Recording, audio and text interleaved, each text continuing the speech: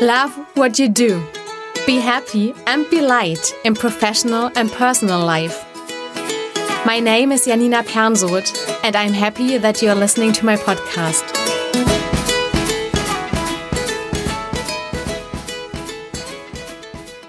Can you stand yourself and the voice in your head? I know enough people that can't stand the silence, rushing from one meeting to the next. They fill their free time with supposed adventures and are always busy. I can understand that well. I myself was one of them. Why is it then that we do not like to be alone and prefer to be on the go? When we once rest or want to rest, we have the impression that our thoughts go round in circles. And there they are, thousands of thoughts.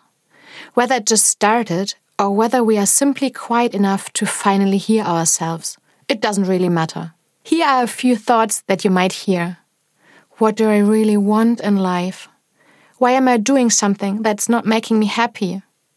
I still must do so much stuff.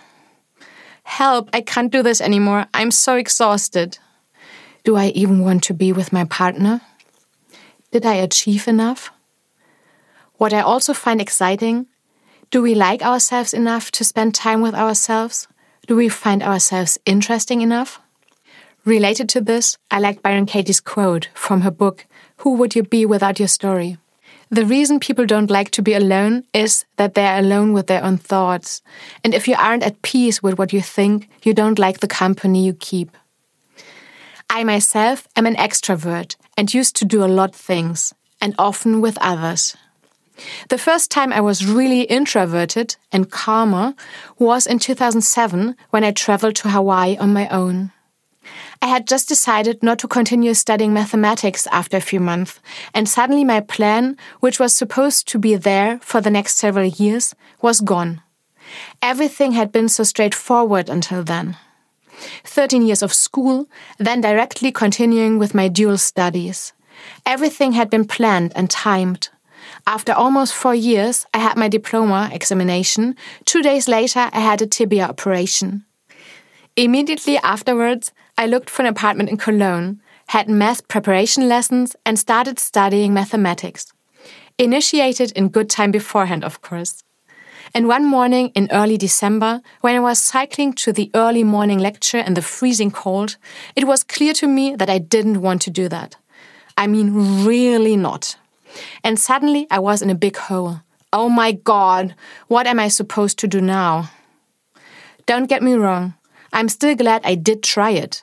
Otherwise, I might have wondered my whole life what it would have been like if I had decided to study full-time. To bridge the gap, I spent 2.5 months in a student management consultancy and enjoyed having fun with the people there. And as I started applying, I decided I wanted to refresh my English. During one lunch break, I looked at pictures of a language-based travel provider with a colleague, and we probably considered Hawaii just because we were being silly. I had never longed to travel, and suddenly it was there. Wow, it did look so awesome. Up until that point in my life, I was always just co-traveling with my family, with friends, with girlfriends. I never actually cared about the destination, and much to the great amusement of my family, I had often forgotten where I was going to. It was only important to me to spend a nice, relaxing, but also adventurous time with my friends. And then I was off to Hawaii. Straight from Düsseldorf Airport, I was on my own and traveled to Honolulu via LAX. And I noticed that I can actually orientate myself well. I had a specific framework there. I had a guest mom and classes in the morning. At the language school, there were mainly Swiss, Japanese, and Koreans. As usual, I quickly made friends with some of them, and we were doing a lot of things together. Until it dawned on me one day. On some evenings, I felt uncomfortable, and especially with one girl from my class, I was just doing stuff with only because of one reason, not to be alone. I didn't even like her that much. Starting this moment, I only did stuff with others in a well-considered manner, and I even met a few other nice girls that I hadn't noticed before. If, and really only if, I felt like hanging out with these people. I also started doing a lot on my own and being courageous enough to just try it. I often went to the beach alone, read, or just had a drink. I sat alone in cafes, which I still enjoy doing to this present day. I had short conversations with dozens of strangers and was then alone with myself again. In the end, it even helped me to improve my English drastically because I spoke a lot with locals instead of other students whose English was worse than mine or who maybe preferred to speak Swiss German in their free time. Much more important to me was that I could just be the way I really was at the specific moments, calmer with myself without wanting to impress the others. My decision to go to Hawaii was against what many would have recommended. Honolulu did not appear to be the most reasonable way to eagerly refresh my English. In retrospective, it was a great decision. With such short notice and without a visa, I could just study 16 hours per week.